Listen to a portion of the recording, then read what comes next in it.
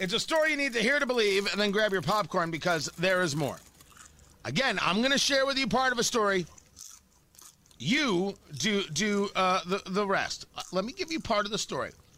WNYC, which is public radio in New York.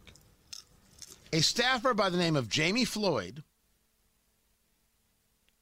was she resigned from her post. She was the director of New York Public Radio's Race and Justice Unit and the legal editor. And she quit because it was learned that 45 articles that she had written for WNYC.org and the website Gothamist, they were plagiarized. They pulled down the articles, saw the issue, and told her that this was a fireable offense. She resigns from her post. That's the first part of the story. I want you to fill in the rest.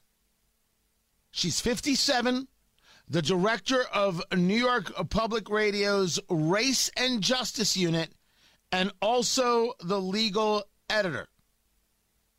That's who she is. Now, to help you with this, to help you figure this out of what's next, because you already know what's next.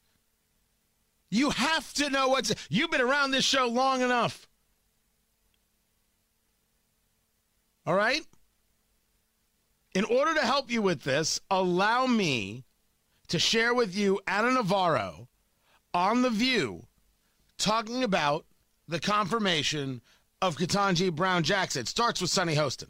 To Whoopi's point, you know, what's interesting to me is that we know that the court is conservative. It's conservative 6-3. Yeah. Judge Jackson, soon to be, in my view, Justice Jackson's point of view or whatever she does not change the composition of the court. So for that senator, for Senator Blunt to even imply that she's not going to do what needs to be done on the court is bull. Well, it's bull. It's not.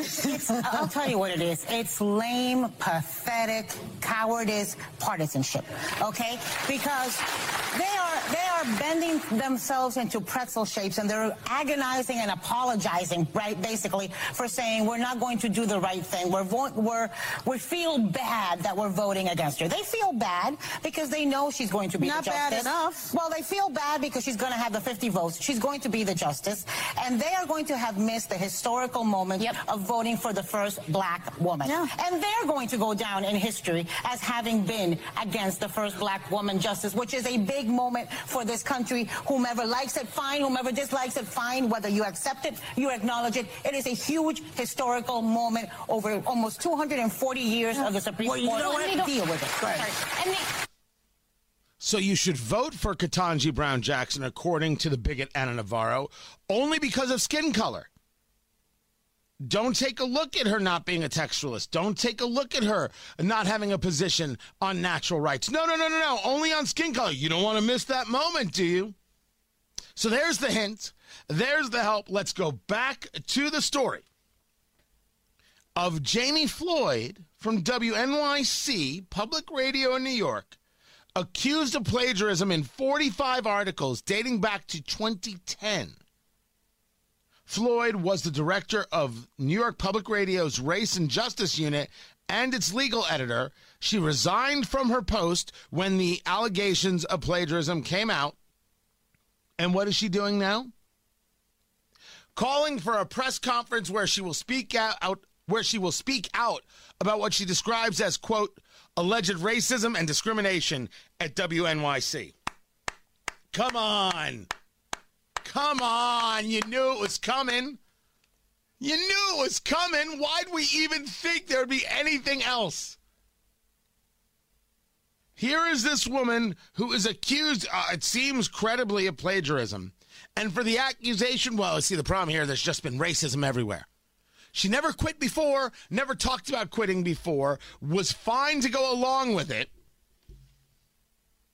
But all of a sudden, she gets called out for stealing other people's work. Violations of our editorial standards, as WNYC.org put it. And now all of a sudden, there's nothing but bigotry all around.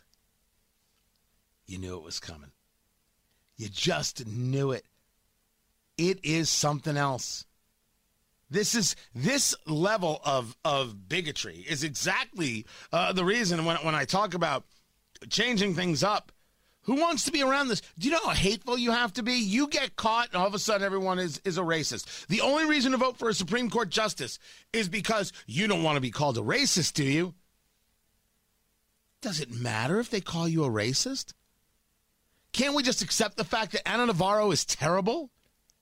What a bigoted, awful thing to say. And by the way, proving right the conversation from the very beginning, that Joe Biden took away the qualifications of Ketanji Brown Jackson, took away any other conversation. The only reason is to vote for her is because she's a black woman. And if you don't vote for her, it's because she's a black woman. We aren't even allowed to discuss qualifications, point of view. No, it has to be about race. That way they can call you a bigot. This is why they didn't allow Janice Rogers Brown to get nominated. Democrats filibustered her because they didn't want Republicans to have this moment. At that moment, you can't imagine how little I think of Ana Navarro. Then again, she thinks little of me. All right, fine, whatever. But I'm not the one screaming, got to vote for people based on the color of their skin. That's KKK talk, right?